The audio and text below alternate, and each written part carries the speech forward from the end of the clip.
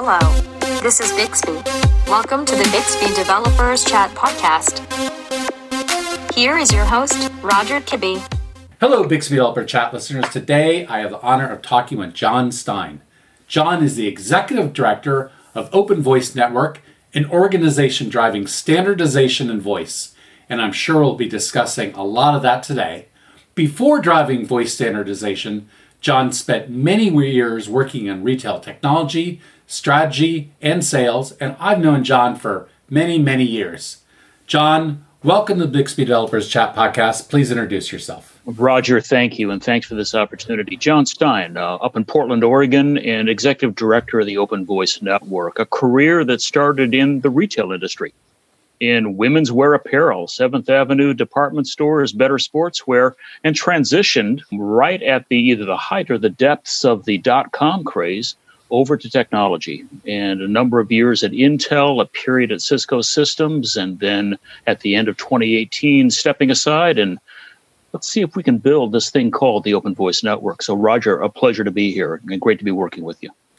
Yeah, it's a pleasure to have you here. Before we started, we're talking about, when did we first meet? And I think you were at Cisco. I was at Gap, and I was doing retail technology strategy, and this Cisco guy came, and I was like, I need to know this guy. He's a sharp, smart guy, very forward-thinking about where we could take retail and technology. And some years later, we're doing voice. So we've taken a different career paths, but there's some parallels there. I'd love to hear, before you got into voice, and you said you started out in retail and then retail tech, tell me a little bit about your retail technology work. It was, some 18 years. And I jumped over to Intel, and Intel said, we need someone to help teach us about how technology is used in the retail consumer goods industries. And I said, Roger, I don't know anything about computer chips. And they said, well, we don't know that much about retail, so maybe you teach us and we'll teach you. And it was a learning curve that was much more like a rocket ride in coming into the technology arena. But one of the things, and I think especially that, mutual admiration society aside, that I so remembered you from our conversation is that we were focused, yes, on technology, but I think this is a key part that I learned through the years back in the retail industry, and certainly as we in technology, it's about technology, yes, but it's about technology creating value much more. And I think that understanding, it's not what the widget does from a technology side, it's what the widget does from a technology side that is immersed into a business process that creates a change that can be quantified, that's sustainable, scalable, all those things. It's a multivariate question, which is why it's so exciting. And I know when you and I first met in San Francisco, we were talking about value. How do you create it? Where do you create it? How does it fit within a process? And, if there are lessons that I learned from those years in retail technology and having the privilege of working as you did around the world, you realize it's about value creation and value delivery and sustainable value. And technology is one of the critical paths to get there. And technology can accelerate it, but it's not the only path, and it's not the only answer. So I think all that comes into our conversations on voice. So well put. I always say technology, it's an enabler, it's a helper, but if you work in an industry like retail, in the end, I want the customer to get excited about the products and buy the products. I'm not selling technology, so I worked at Gap Inc. It was clothes. I want people to touch and feel them and try them on and buy them and enjoy them. So it was just enough technology to get them excited or interested, get them in the store, getting shopping online, doing something, and then get out of the way. Let the consumer be the consumer and shop for the product that you're trying to sell them. And so I think it's really a pragmatic way of looking at technology. And certainly one of the things that got me excited about voice. But I want to take you back, actually, around voice. So you said in 2018, you left the retail tech world and went over to start OVN. We'll talk about OVN, Open Voice Network. But when did you first use a voice assistant? I always ask this question of my guests. What was your first experience? It was, and Roger's a great question, because it was after the first conversation about something that led to the Open Voice Network. Okay. And I had been observing, this is 2014, right? 2015, we're seeing the first things, and you're trying to keep up on technology, and oh my goodness. First conversations that led to the Open Voice Network were in 2016, and it was very soon after that I was obtaining my first voice assistant to play with it. Will it recognize my voice? You have that first skeptical magic moment that it speaks back to, my God, it's alive. But yeah, 2016. But before that was a hypothesis, and oh my gosh, this thing could really change, and it was really from a retail perspective, Roger. Mm-hmm. This thing could really change how we communicate with a brand. Oh my God, we all, it was like one of those eureka moments. Oh my God, you look at the potential of this. This is something, I turned to my wife and said, I've got to buy one of these. We're going to study this. I'm going to use it, whatever. So yeah, 2016. 2016. Yeah, it's interesting as you were talking, and I was thinking about when I first got one, and I didn't realize it first and play with it. And then I was talking about technology that enables and then gets out of the way. And one of the things that blew me away, I was like, wow, this is the best technology I've seen to date, that it lets you enable you to get something done and then gets the heck out of the way. Because most of our technology isn't meant to get out of our way. Certainly we know phones and apps on our social media are quite the opposite. It's to suck us in and keep us in that little kind of ecosystem. And so what's exciting about voice is it's really, really a different kind of paradigm.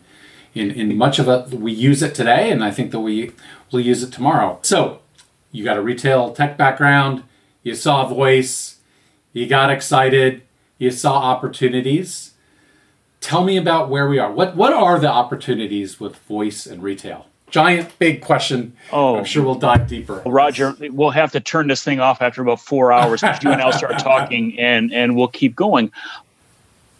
The easiest thing to suggest is that voice is an interface and is if you will, the center of a process for transaction. Now, I have a personal hypothesis, and others are coming up with this. I'm not the originator of this, that we're moving in retail into a world. The world is digital, and indeed, let's not call them retailers. Enterprises are all going to be platforms to some degree, platforms that provide services and products, value defined in a variety of ways. And a question then for a marketer and a merchant, how do I enable the easiest, simplest connection to my platform of all the technologies out there? Amazon figured it out. They're absolutely brilliant in how, and it's not Alexa, it's Prime. Alexa as a door to Prime. Alexa as a door to all the services of Prime, to making it so easy. Now and you see Best Buy getting into membership services, you have Walmart getting into membership services, you see the recognition of the need for a platform across retail. And it's, again, products and services, different consumption models, different revenue models, different value pools, all that stuff. So that's one thing. But then retailing is also increasingly in the digital age. And as we get into, say, call it unified commerce retailing, where the line between online and offline is completely blurred. It's gone, erased. The need for information. When is my product ready? When can I pick it up? When will it be shipped? To whom will it be shipped to? Because I'm working, I have it shipped to a local locker or something. So the status of my order, the place of my order, is it my order being fulfilled? Is it on back order? That entire need is critical. And then post-sale support. How do I use it? I opened my new laptop a couple of years ago, and Cortana talks me through it. Amazing, wonderful, fantastic. I'm not flipping through a printed off user manual because the user manual is online, but yet I have to use my computer to get online, so I can't do that. So it talks to me. It just talked me through the setup. How brilliant, how wonderful. And so the ease, as you say, Roger, and you're so spot on, it steps out of the way. It enables. and then it steps out of the way. How wonderful for that. So in service, and Roger, both of us from retail were probably long trained on just shopper journey maps or shopper decision paths. She starts in the awareness phase and she works her way through. And some people have the 5 steps, some people have the 9 steps, some people have the circle, if you're McKinsey, whatever. But in each one of those, voice has value creation opportunity at each step along the way. Mm-hmm. Mm-hmm. And again, we'll figure out as merchants, as technologists, where's the place to start, where's the place to do that. But I'd say you asked me the time and I built you a watch here, but I think it's at any step in the decision journey to be able to enable, to nudge, to ease decision-making of the shopper, give them confidence, give them ideas, inspire, and then transact. That's all in front of us. And especially if you're a platform, all you got to do is say yes. I mean, how great. How great. So, your thoughts. Yeah, I was thinking as you're talking about that old metric, RFM, recency, frequency, monetary, recency and frequency, right? What is that all about? Really, it's all about how often do you talk to your customer, right? How often do you communicate to them? And what do you use to drive and make that easy? You make it real easy to talk to the brand, right? So it struck me. Voice is such an enabler for kind of that old RFM kind of metric around recency and frequency. No matter where you are, you're right, in the shopping journey from the top of the funnel. I think of it as a funnel. That got drilled into me. It's a funnel.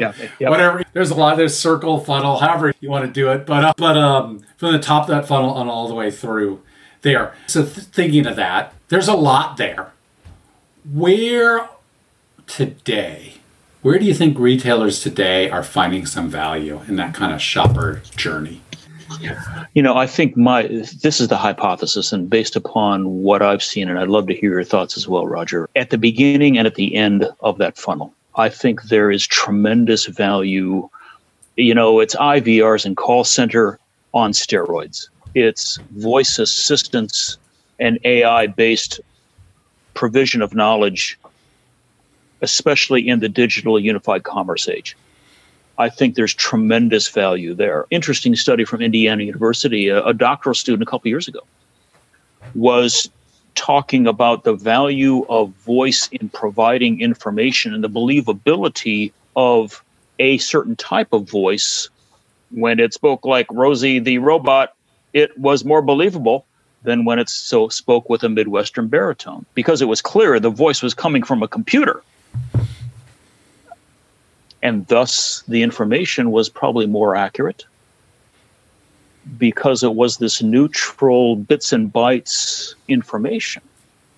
If we are seeking as retailers to provide the best information, trustworthy information, understandable information that shoppers are looking for regularly, end of the shopping journey, I think, is a place to start. The other is simply just, when are you open? Where are you open? Yeah. What's available? What's the inventory? It's Christmas and my daughter will die if I can't get this toy. Do you have it? Right. Tremendously valuable. Yeah, I agree with you. It's the beginning and the end. And it's, although a lot of the success metrics sit in the middle of that funnel often, which is part of the challenge there. It just as an aside, as you were talking about the robotic voice, I was thinking about, I was on a call yesterday and they had an AI, like a sentient AI who could answer questions, GPT-3 enabled, really interesting stuff. And I asked it a question about the Turing test, because to my mind, the Turing test, which is the old, you must convince a human that you're a human and not a machine. It's an antiquated thing. Like, it's okay. We're okay with talking with machines. Matter of fact, maybe it's better that you're talking to a machine. It sets your expectations. Just as much value can be driven if I think I'm talking to a bot as if I think I'm talking to a human. And matter of fact, maybe more, because there's less confusion. I think you're spot on there, Roger. And the Turing test we may be in post-Turing test times. Yeah. We're used to interacting with machines. We're used to interacting with artificial intelligence. We're used to something, that information coming from somewhere, the whole network of APIs and God knows where it's coming from. We're used to that. And again, this study, a doctoral thesis and it was, oh my goodness, this is post-Turing in its suggestion. We trust the computer more than we trust the opinionated, tired, cranky, oh my God, is my shift almost over, human. Potentially. Yeah, I mean, very interesting implications of it. Yeah, there is, because it's been that kind of golden, like, we got to pass the Turing test for so long. And I agree, we're in a post-Turing world where it's okay. We don't need so much value done that. And somebody will pass the Turing test. And that's great. Wonderful. Academic kind of things, great. But I'd argue for day-to-day kind of things, it's not really that important. So we're talking about that funnel, the beginning and end. I love the beginning, that top, the marketing side. And that's all. When I talked about that RFM recency, that's all about, I want to know more about the brand. I want to, what's on sale today. I've been thinking about it a little bit of, much of marketing is push marketing. I get inundated with ads, from browser ads, and if I'm listening to TV, I have all this stuff pushed at me. What's interesting about voice is, and I'm not original in saying this, it's a little more pull marketing. I ask my voice assistant, hey, ask a Target, what's on sale today? Or my local grocery store, what's on sale? And start that conversation where I'm interested. Maybe I'm in my car, maybe I'm driving. I got to stop at the grocery store, but you know what? I wonder if there's anything on sale I should check out. What a perfect use for kind of proactive voice marketing. I think it's not wild, wild west. It is the unexplored gold rush opportunity. You think about what you just described. Now take some of the latest work in retail behavioral science. I was just talking to Dr. Paula Payton of Columbia here earlier today, and Paula's working on the intersection of behavioral science. I can't think of the name of the book. Think Fast, Slow, Daniel Kahneman, that whole marvelous oeuvre of decision bias and decision making, and applying that to retail and then looking at voice. So as we listen, because the marvelous thing is we're all focused on what voice says. We probably need to be equally focused on how voice listens, because the confidence of, or the assertiveness or the hesitancy of the shopper, and again, there are ethical considerations, there are legal considerations, but how can we support the confidence of the shopper in making a decision? Because with voice, we can listen. With millisecond response, we can analyze. Yep. We can have a sense we're not so confident, or we could be more confident and be asking ourselves, how can we increase the confidence of this shopper, or at least have some hypotheses on how we could do that. I've also thought, Roger, that just think of AI strengthened bots in the call center is a 1 million-person focus group every day. Were they happy? Were they sad? Were they angry? Are they thrilled? What are they talking about? You don't have the such and such product, or is it, oh my goodness, people were so nice and thank you, and is my order ready? And that's in millisecond. I mean, it's almost like a giant needle. You're good. You're not so good. You're good. You're not so good. It's right there in front of us. That's interesting, John. You're talking about that, and I was thinking about how much time, energy, and effort people have done to figure out what's the emotional state of your customer or potential customer. I just announced something, is it good or bad? And so typically what they do is they spend a whole boatload of money and build up a whole team around social media, right? Social media analysis. And there's a lot of really cool tools there that do some interesting things. But you pick up on something that's right. Why don't you listen to the actual customer talking directly to you? Use this sentiment. There's so many things, the voice, that now understand sentiment, happy, sad, glad, the kind of emotional side of it. I think I get all excited about that stuff because I think it's going to revolutionize so many things. But actually listening to your customers, or actually interacting with those call center agents or wherever they are with their voice, and you can pull out the emotion. Because I'm telling you, clicking buttons on an e-commerce site is emotionless. I may click that mouse really hard. I may be screaming at the screen and doing things, but you have no idea. And so it strikes me as it's really thought-provoking to think about, I can actually measure the emotional state of some of what my customers are doing in a new way. And that's pretty revolutionary. How they can react. And as I think about how we develop voice in the enterprise, we have, and very understandably so, because we're all new at this. But conversation design, it starts with conversation design, right? Well, maybe it's instead of 95% conversational design and working that through. And again, it's a huge task. I don't want to minimize that at all, but maybe it's 50% conversational design and 50% data analysis. Because in conversation, and we all know the best conversations are with people like Roger Kibbe who listen very well. We've all been in conversations with people who don't listen. Those aren't conversations. Right. Those are, you end up looking at your watch and saying, well, maybe what can I say to get out of this? Yeah, right? Exactly. How soon can I leave this conversation and still be polite? Versus when you're with a great friend. And Roger, when I'm with you, you listen wonderfully well, and that turns into conversations. And conversations lead to deeper friendship. And if you're a brand, isn't that what you want? Yes, well put. It is around a relationship. We all have relationships with brands, whether we realize it or not. Some are more blatantly obvious. Some things that you sell, you feel more personal about. But there's a relationship with every brand you interact with, right? Yeah. Very true. And back to your point, in asking questions of the consumer, our grandmothers. I had my beloved grandmother in Cleveland, Ohio, would listen to her little grandson, John, and even he was just babbling about the baseball game, she'd listen. And from that, she wasn't talking at me, she'd listen. And again, I think this is a part of voice that as we develop enterprise voice and value in enterprise voice, how can we both speak and listen? How might we emphasize the listening a bit more? Wow, I really like that. John, one thing that struck me as you're talking is most traditional retail marketing is all about talking, and never listening. It's almost like, and I love your analogy, right? It's like the person who won't shut up, and you're like, how do I get out of this conversation? It's like the ad that won't shut up. How do I when will this thing end? And what a beautiful thought around, hey, voice enables you to listen.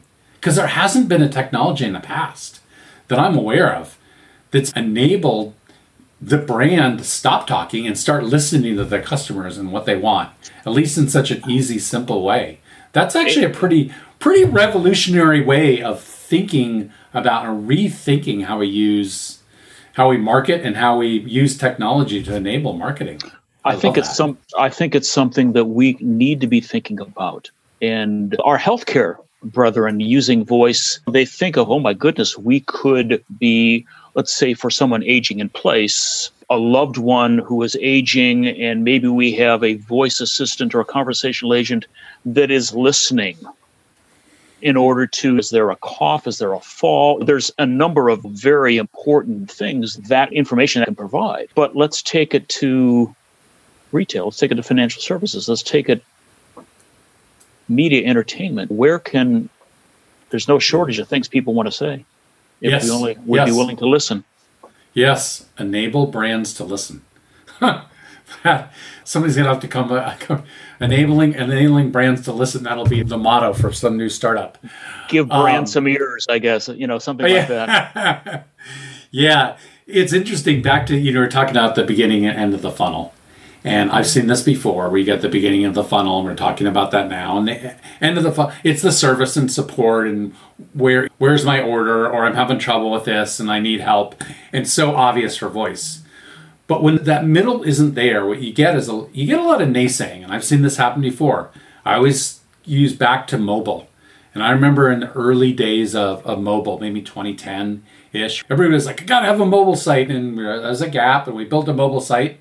And it was like, the mobile site's not working because nobody's buying on it. Whoa. You're asking the wrong question. They're not buying on it. No, they're going back to their desktop at that point and purchasing. But are they engaging on it? Yeah, they're going. They're firing up. They're trying it. They're even throwing things in the cart. they're doing that. Maybe they're looking up their order status. So they're engaging at the ends of those funnels. But that middle of the funnel, and you get all this conversion, conversion, such an important metric. But if you over-index on that in a single touch point, then you don't understand the value of that touch point. If voice is some of those touch points along that retail journey, then it's just as valuable. And I go back to my mobile example. Nobody's buying. That was 2010. I mean, that's an absurd statement to make now in 2021 that nobody's buying on mobile, right? But it took many years for people to get there and actually get comfortable to actually purchase on mobile. It was a slow evolutionary thing. And so those conversion metrics eventually came around. But the value, the marketing kind of awareness value, and that value on the support and the customer service were there at the beginning. But yeah, when you don't have the middle, the naysayers come out. Well, and if this was the Church of Roger, I'd be standing up and saying, "Hallelujah, Amen, brother." I couldn't agree with you more. And think about not only mobile, those of you who are here on listening here, but think about just internet shopping. Mm-hmm. And it was 1% to 2%. In fact, when I started in it way back in the day, it was regarded as, well, yeah, we need something on the internet, but the revenue is only worth one of our stores, and we have more than 1,000 stores. It's just kind of this little thing. No one shops on the internet. Yeah. And we don't trust it because they might steal your credit cards and all kinds of horrible things might happen. You might grow warts on your fingers if you touch the keyboard, God knows what. But again, as we take a look and some of the research here recently, just for the internet, it's now 12, 15, 18% of all revenue is transacted on the internet. And someone may say, well, that's not that much. Well, it is billions. But the Forrester research and others, and here's the key thing, and especially we have to keep in mind for voice and mobile, is that more than half of all revenue is affected and impacted by the internet. Yes. So if you're not doing the internet well, they're never going to find you. They're never going to show up. And the same is true of mobile, and the same is going to be true of voice. Again, to your funnel, there's an entry door to that funnel. Are you there or are you not? And it's going to be impacting far more revenue than will be transacted upon it. Now, on transaction, you've got to have an easy payment mechanism that's trustworthy. We got to figure that out in voice, right? Yeah. You've got to have the inventory available and be seen. So it's going to be probably multimodal. Some analyst reports, well, only 1% of all smart speaker people are transacting. So retail doesn't work on smart speakers. I'm sorry. Stop. To your point, Roger, please. You're asking the wrong questions. You don't get it. I'm sorry. Yeah, no, you're asking the wrong questions. You're being skeptical about something that would be likely in 10 years will be laughable, right? Because if the same thing happened to mobile, the same thing happened with the web. You're absolutely right. Go back to the more I interact with the business, the deeper I keep that relationship there. And it's all part of that customer journey. And it's all part of, you're so right about the internet. I was just thinking, I have to run over to Home Depot tonight. Now, I have to go. I need the things by tomorrow, so I'm going to go tonight to get them. But I don't run over there without... I went on their website. I found the items that I want. I stuck them in my cart. And now I'm going to go to the store. And they have a pretty good thing that shows you it's an aisle 22, bin 36, which is great in Home Depot because I can get lost in that store quickly. And I'm going to use what's in my cart as my shopping list. This is how I shop a lot of things. And so...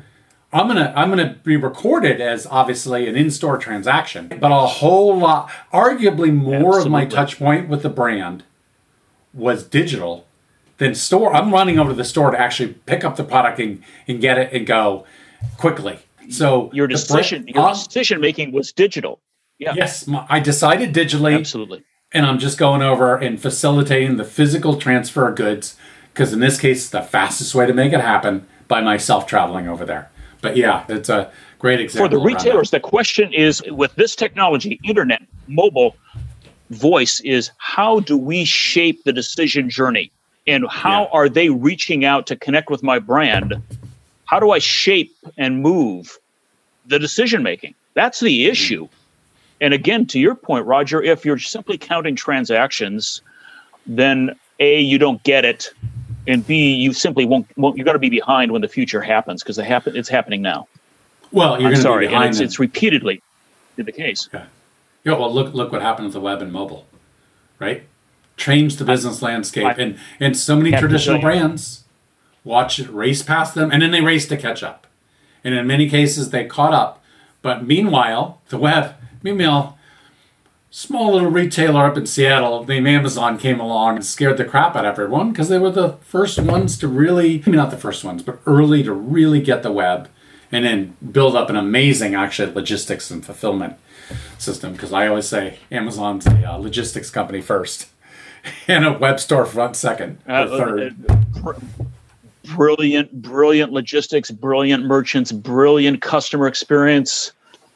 Yeah. And everyone else sitting on their hands. It's going to happen. This is a tide coming in. We all know the story of King Canute. His advisors said, King Canute, you're all powerful. You can cause the tide to not come in. Mm-hmm. And King Canute stood on the beach there in England, and everyone got wet. The tide's coming in. It is indeed. Voice is the next tide.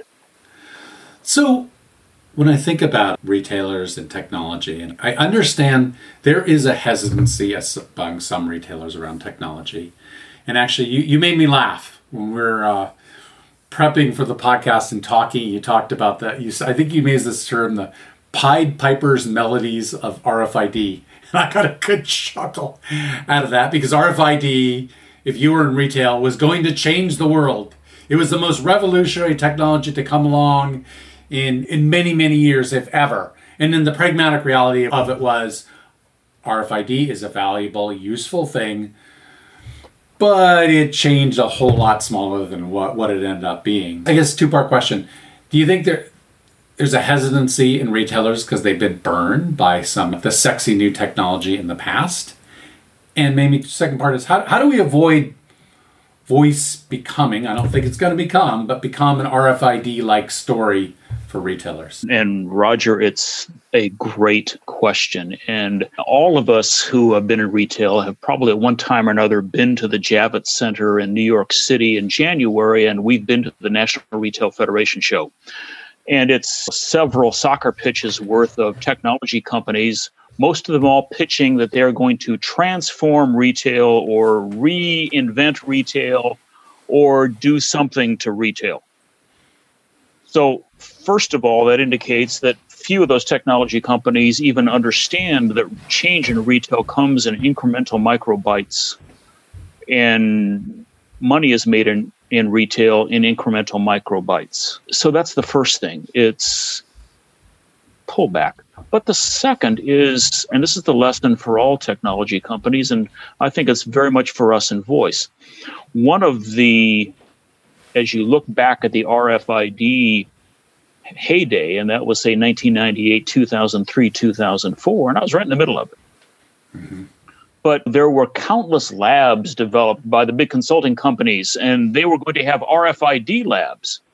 And the interesting thing, and the painful thing, and the lesson for us in voice right now, was that every one of those RFID labs focused on the magic of RFID.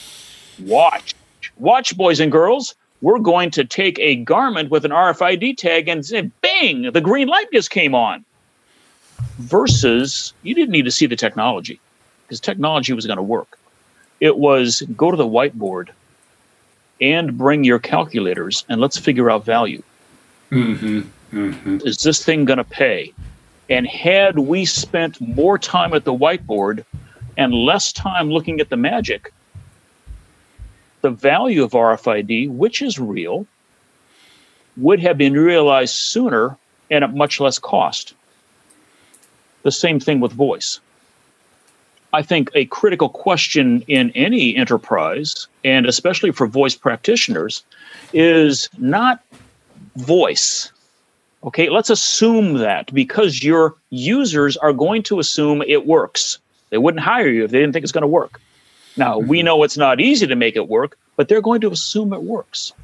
The question is, where in a business process will voice accelerate a process or change a process, transform it, or even disintermediate a process or expand an adjacency to a process? Mm-hmm. Where is voice better than something else?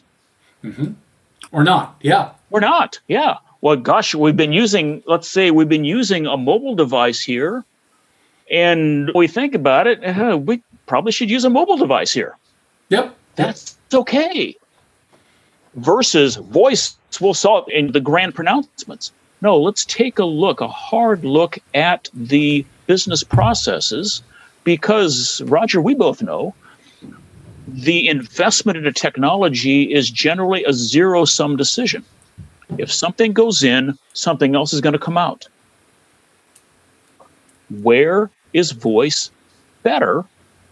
Yes. Maybe it enables hands-free. Great. Maybe it is we can hear more and do the analysis. Mm-hmm. Maybe we can capture this or that. Maybe it's faster, cheaper, simpler. All those are great reasons, but where in the business processes does it work? So less lab, more whiteboard, I think, is going to be critical for the development of voice in the enterprise. So spot on. It's value first, right? Or is it going to provide value? It's a simple question. Well, it's a simple and the hardest question ever. It's a simple to look at value, to say, I'm going to look at value first, is a simple proposition and an extremely hard question to answer, I'd argue. But yeah, no, I think that's spot on. You got me laughing at the RFID lab. I am deeply skeptical of anything named after a technology unless I'm talking about the technology. Now, if you call it Customer Experience Lab, and maybe RFID was something that you were doing in there, that's a little more interesting, right? Because maybe then you're actually thinking about the customer first, and we have this adjacent technology here that's going to make it a little easier for the customer to shop or have a better experience. That's how you got to think of it. A real-time inventory lab. Right. Versus an RFID lab, but everybody had an RFID lab. Yeah, exactly. Yeah, because it's a sexy technology buzzword du jour and things. Yeah. And yes, I have the scars on my back that still aren't healed from RFID discussions and experiments and tries and failures, but it's all part of the process. But look, John, you and I are grizzled old retail veterans, and I'm sure we could talk for the next several hours about retail tech and what worked and what didn't work, and have a grand old time, and we'd be the only ones wanting to listen to that.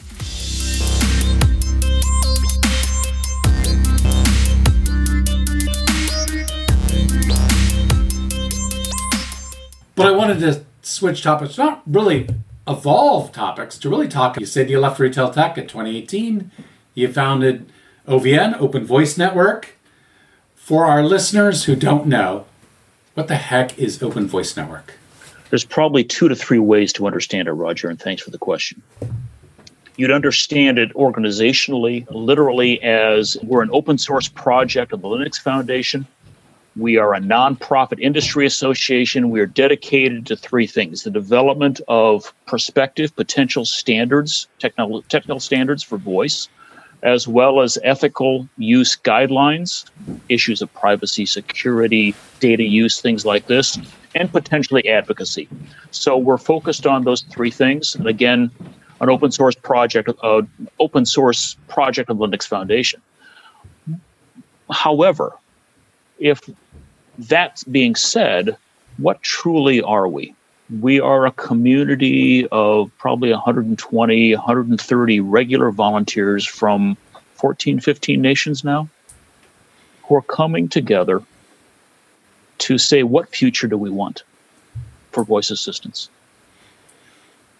What kind of future do we want?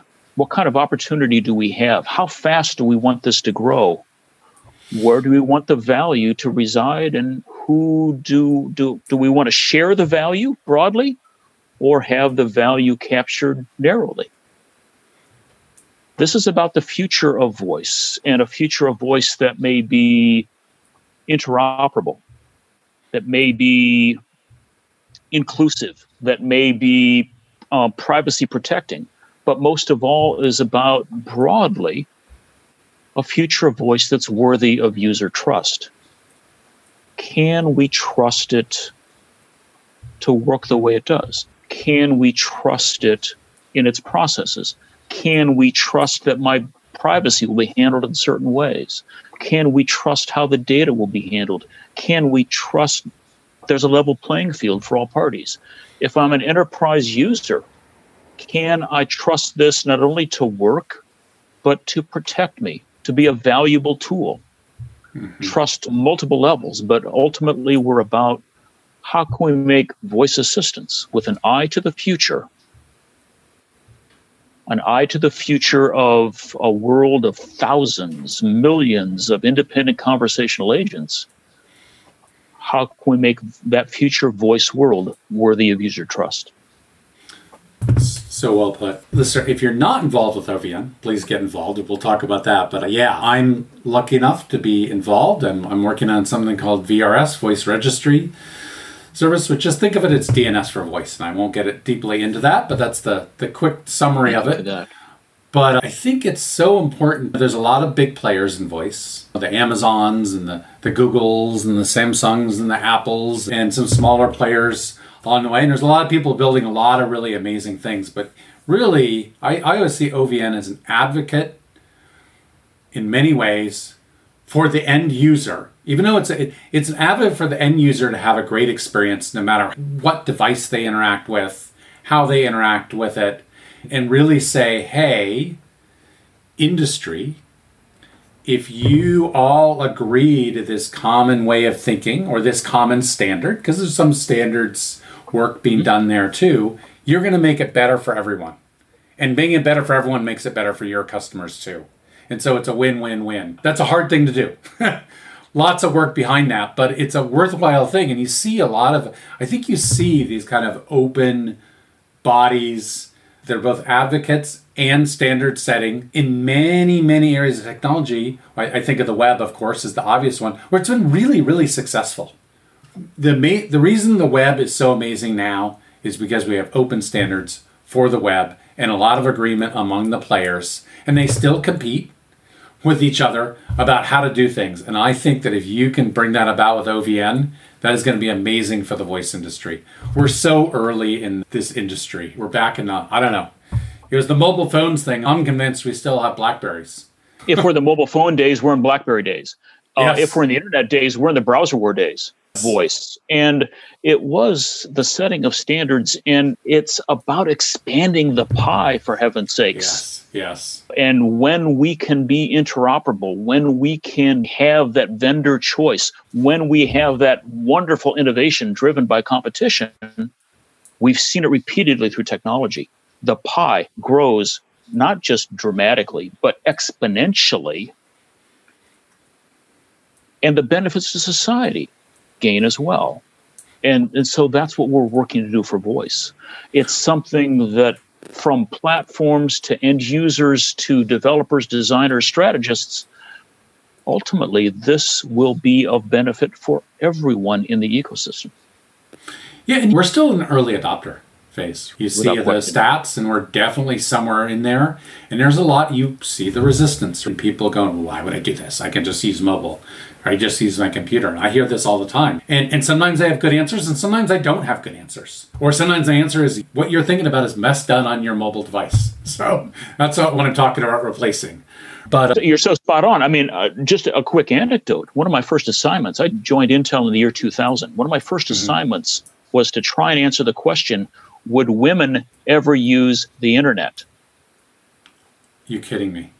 It's a scary technology thing. Oh my gosh. Boy, that's indicative of the times. It's indicative of the times. It's indicative of the mindset. It's indicative of who was asking the question. Oh my gosh. But that was a question asked. I was given that assignment. Wow. Now, think of all the things that have changed since then, but to a degree, we're still at that point with voice. Yes. Well, only the early adopters will use it. I mean, my grandmother would use it, or it's always listening to you, for God's sakes, the sky's falling. We're very similar at those days. We are. It's very true. Chuck, you gave some broad brushstrokes around OVN and all the efforts, and I know there's many efforts. But I wonder if you could dive in a little deeper in an effort or two and talk a little bit more about what's happening in some of those efforts. We have, and thanks, Roger, we have a technical committee that has identified 3 major topics right now, and there will be more topics down the road. And we've formed work groups that meet regularly, colleagues, and some of them are on a weekly basis for an hour, on the following 3 topics. The first is interoperability, which is operationally defined as how can a conversational agent of one parent share a dialogue and the context and the controls and the data that be necessary with a conversational agent of another parent. And it is anticipating a world in which we will have a hybrid ecosystem of general purpose platforms and enterprise organizational entity conversational agents that will be existing on various platforms, from Bixby to Rasa to SoundHound to whoever. We're going to have that hybrid ecosystem is emerging today. Currently, many of those are still kind of operating within their walled garden, within their security safety zone. But there's going to come a time, and in fact, that time is now, where individuals on one home platform will want to speak to an agent that was built on something else. Mm-hmm. How does that work? And in fact, Roger, and for those listeners who have an interest, we're holding a global interoperability workshop June 15th to 17th, taking papers, going to have smart people present on a very difficult, involved topic. Right now, we're developing a number of scenarios that we'll be using to test and identify what are the capabilities, what are the requirements, what must we solve? And yes, it's interoperability with a broad brush, but within that are some very specific issues, a long list that we'll need to resolve in a loosely coupled, light, standardized way is what we're hoping. So that's one. A second you mentioned a moment ago, and that is the issue of how do you find a destination of your choice? Mm-hmm. Across this universe of millions of conversational agents. Well, for the internet, we have, which has a similar situation, we have domain name system, URLs. We have a registry of those destinations. And much in the same way here, we anticipate having a voice registry system that is where destinations can be registered by different brands and organizations for when an explicit request is uttered. I would like to go to Target. I would like to go to The Gap. I would like to go to take me to so-and-so. There is, yes, this is the place it's going to go, and there would be a connection to that. Now, that's going to take an awful lot of work, working with general purpose platforms, working with brands of all types around the world, figuring out disambiguation languages. I use the Target Corporation. Well, is it Target or is it Target? We've got to figure all these things out. But we see that as a clear need. A third is the whole area of privacy and security. And when we think about the Venn diagram, it's both individual and commercial privacy. Because back to retail, retailers have a lot of proprietary data, pricing, inventory, promotions. I mean, on and on and on and on. May not want to be sharing that with the hosting platform. That may be very critical, or just the relationship you have with your customer, ever so intimate. Mm-hmm. How do we protect that? And so we've developed, and in fact have published right now, it's on GitHub, our repository, a 1.0 guideline to voice privacy, some general principles. Now, I think over time that will get to version 9 or version 15. We've just started on the iterative review. And we're also then looking at what are the threat surfaces that are specific to voice. What must we worry about from a security perspective? And especially as dialogues are interchanged between agents. Opens a whole new world. How do we pass privacy and security controls? Who has management of that? all that to be figured out. We're working on that right now. So those are three major areas of significant work heading towards standardization. And with luck, Roger, knock on Formica here, we'll be doing some demos and some lab tests later this year. Awesome. Just a little small pie you're trying to tack there. John, as you're describing it, I was getting all excited, reminding me of something I already know going on, but you described it so well. And two, thinking, wow, this is hard. These are hard tasks to get done. Hard, but necessary. So I will definitely put in the show notes how to get involved with this. I'll put that dates to that interoperability discussion that Don was talking about. And please get involved with OVN. And I'm going to put my own little ad in here. It's not just, so there are deep technologists in there. There are technology, more strategy people in there. There are more business people in there who are like thinking of the business implications. I think that if you're interested in voice and you would like to see this amazing voice future come to fruition, there's probably a place for you in OVN. There's a place. Fair, John? There's a place. Absolutely. And the door's open. The door's open, yeah. We need, there's a lot of work. So we need a small army or a big army to get all this work done.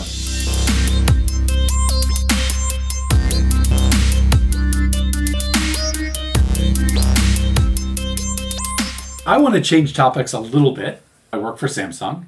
And one of the goals with Samsung is a little bit different, is that we're voice enabling devices that aren't voice first. In other words, we don't have a smart speaker or a smart display, which are kind of voice first devices, but we're putting voice into TVs and appliances, into phones, into devices that people would buy.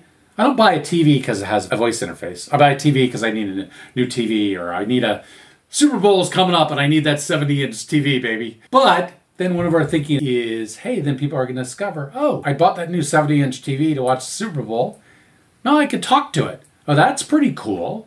Wow, I never knew I could talk to my technology. This is a heck of a lot better than, and I was thinking, I love TV, than trying to do a search on a TV with those infernal remotes and that on-screen keyboard, which is like the world's worst technology experience, just about. Maybe not the world's worst, but it's up there. It's such a natural place for a voice. And I'm curious, what are your thoughts around this idea of voice enabling, I'll call it the rest of the devices around us? I think it's absolutely brilliant. And Roger, is not just because you're with Samsung and this is a Samsung event. It's brilliant because, again, the experience of using voice is almost that of human development. We crawl and then we toddle and we bang into stuff and then we walk, then we run, then we dance. And so and this is a horrible analogy, but it's a wonderful entry drug for voice. Mm-hmm. Mm-hmm. We get used to it and we realize how wonderful and how easy it is. It's that magic experience, not just in talking to a smart speaker, but in doing something that is a media value. Take me to ESPN. I want to see the 49ers versus the such and such. And right there, rather than doing your thumbs, find me so-and-so's phone number. I need to talk to Roger Kibbe. Think. Take me here. Leave a voice text. It's all the ease, convenience, and accuracy. Accuracy, I think the key of those experiences, I think, is A, marvelous, B, of tremendous value. I want to talk to my TV. I'm still remote control, but it's a horrible UX. So I think it's marvelous, and I'm thrilled to see it. And again, it's interesting. I talk to friends, and they say, I've never used voice. And then I'll observe them or have observed them, and they say, well, yeah, I was changing my channel with my voice. I said, well, we'll go to the timeout. Well, I'm not using one of those smart speakers. I said, no, you're talking to your television, for heaven's sakes. Yeah, you're doing voice. That's what we're talking about. It's the ease, the convenience, and the accuracy of the utterance. Yeah, I think it's fantastic. Yeah, it's interesting. They're using voice, and yet they don't realize it, or they think voice is voice assistant or a smart speaker, and it can be so much more, and it needs to be so much more. And it really needs to be, the way I put it, I actually think it needs to be, I call it a first-class modality. What I mean by that is we are absolutely used now to typing on devices, touching, swiping. Remember, touch and swipe? People had to learn to do it, right? There. And we expect those funny videos from years ago on YouTube of the kid swiping on the device that doesn't have a touch screen expecting there. But we've gotten so used to that, it's expected with our devices that they just work that way. I think voice needs to get there, but I think in order to get there, it means that many, many more of our devices need to be voice enabled. Without question.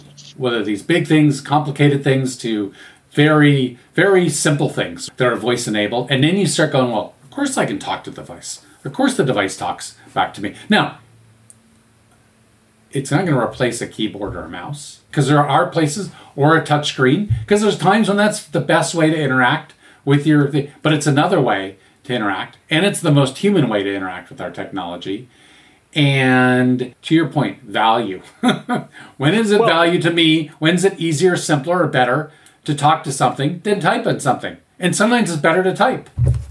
But, and back to your earlier point, Roger, that you made so well, it's about technology out of the way. It's almost an invisible technology. Yes. I read my digital media in the morning. I should say, take me to the Times. Yeah. Take me to the Post. Take me to this. Take me to The Economist. Take me to wherever. And instead, my arthritic fingers are clunking around. And think about that. Get that technology out of the way. And again, using the ease of voice. Yes. And using the naturalness of voice. Because I had to learn to type. I had to learn to swipe. I had to learn to tap. Well, I had to learn to talk, but I was quite young. And it was talking to other humans. And it's the first tech where the computer has to understand us instead of us understand the computer. Yes. Which is a really different way of looking at it. Yeah. Exactly. The computer adjusting to us. Yeah.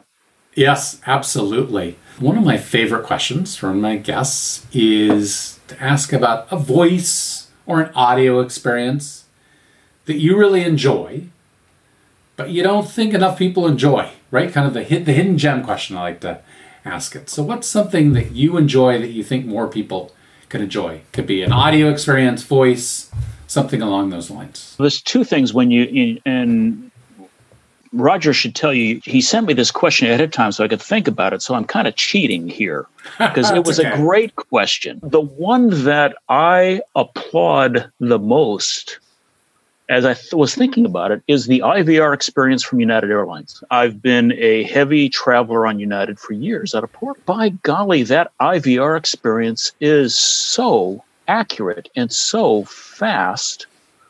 And I would rather talk to the IVR, which is becoming much more of an AI assistant, than even dare wait on the phone for their very good associates who are on the phone. Great people, don't get me wrong, but that is a superb voice experience. Hi, John.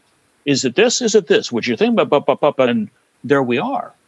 And I was thinking, I take that for granted now, which is a great thing, because here's a marvelous voice experience.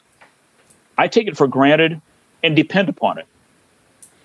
Shows what can be done. It shows where it's going. And I count on that IVR. I can tell we're in 2021 when we're singing the praises of IVR systems, because they've come so far. And you're absolutely right, John. And and that's a great example. I was thinking back to my Turing test kind of question. You don't want to pretend it's a human. You want something fast, quick, and efficient. You do it on an airline. It's pretty straightforward, right? There's a transaction involved there. You want to get something done. And so, an IVR that's great, that makes it easy and fast and quick to get something done. I love that example. That's a great one. It's the accuracy and the speed. Yeah. I love it. Yeah. I love it. Yeah.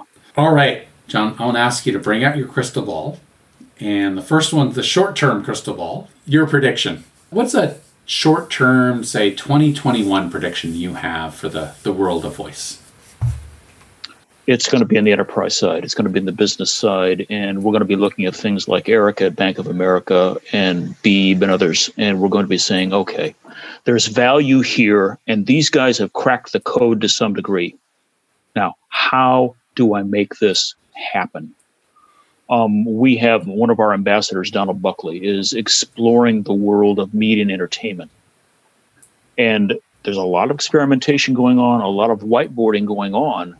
But I see 2021 into 2022 as we're in the invisible whiteboard era of enterprise what if. This is coming. This is headed our way. How do we create value with it? And I see that happening right now. And with the seeds being planted in 2021 that are going to kind of poke above the surface early 2022. I love that prediction. And you're so right. We've seen it. So banking. I just read an article today about Erica and really taking off in popularity for B of A. And you've seen some things in healthcare around voice. And some industries, they're not just dipping their toes in. They're up to their knees maybe in it, so to speak. But there's others that just, I don't know if they've even dipped their toes. And that's a great prediction that they will, because they're going to see things like Erica, right? B of A, and B of A is getting a lot of benefit out of it. And so its customers, or the United Airlines IVR, and go, oh, wait a sec, why aren't we doing that? That's great. I look forward to that, because I will say that personally, there's a bunch of industries, I'd say media and entertainment being one of the top ones, where I've been like, why the heck aren't they doing more with voice? It seems so natural. So I'm excited about that. Yeah, I'm very excited. And some of the stuff you hear that is on the whiteboards confidentially, you think, oh my goodness. Oh, you put some of those creative minds to what voice can do. And again, the relationship between brand, character, and audience, one-to-one, listening. Interesting stuff. Yes, that is. Yes, indeed. For a bright future. All right. So what about your long-term prediction? Now I'm going to really have you rub that crystal ball. 5 or 10 years from now, where are we going to be with voice? I think there are two things. One would be the 5, one would be the 10. The 5 is the hybrid ecosystem, the hybrid future. And this is really taking from Brett Kinsella's work and just and maybe expanding it a bit verbally, is general purpose platforms, of course, great value. But then the rise of the independently owned, independently managed, independent voice conversational agent, where a brand must own its own voice and its own data. I think that ecosystem is going to be part of our reality. We will move from apps on phone model to websites across a standards-based reality model. And I think that is what's going to be emerging here over the next 3 to 5 years. Longer term, this was shared with me from a former futurist. In fact, the Intel Corporation, when I was there, actually had futurists. I mean, really smart individuals. And one of the futurists, Brian David Johnson, said to me, John, it's out there. We will live in a world of artificial intelligence. And every AI, there'll be billions of AIs, and every AI will be conversational. That will be our first interface to every AI.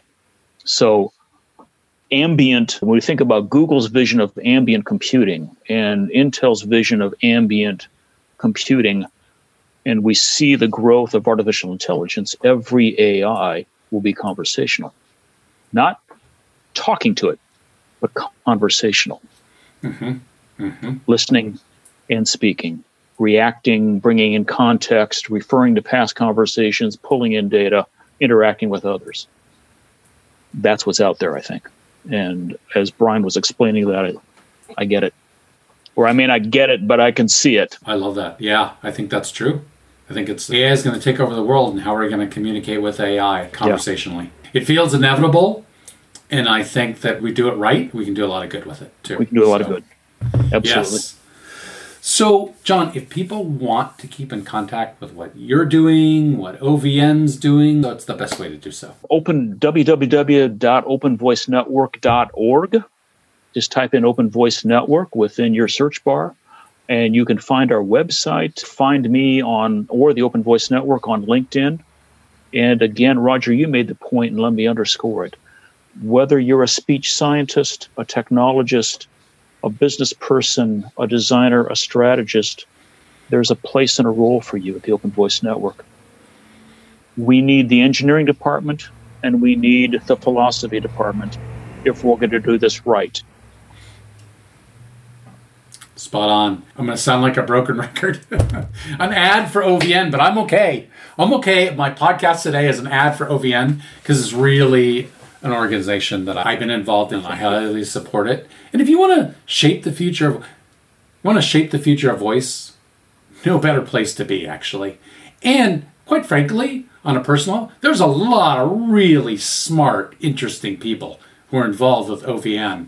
And I met some people who I otherwise might never have met. And I love that, and it's really, really interesting. And I'm telling you, every meeting we got on with OVN, I'm like, wow, I never thought of that. I learned something because there's a lot of smarts there. Well, we're very fortunate. We are very fortunate with the talent and the breadth of the talent from around the world that we have now working on this. So, Roger, thank you.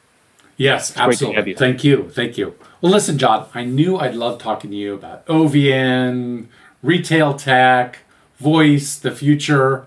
I'm a big fan. I've been a big fan since I first heard you my friend. Up there and Likewise. talking. And I was like, I got to get to know this guy. And you and I have talked and been friends for many years. And I look forward to working together in the future. Thank you for being such an amazing guest. And thank you, Roger. And from me to you, so appreciate you and what you're doing. And thank you for all the support. Really appreciate it. Great. Well, that's all, folks. Till next time, this is Roger Kibbe of the Bixby Developers Chat signing off.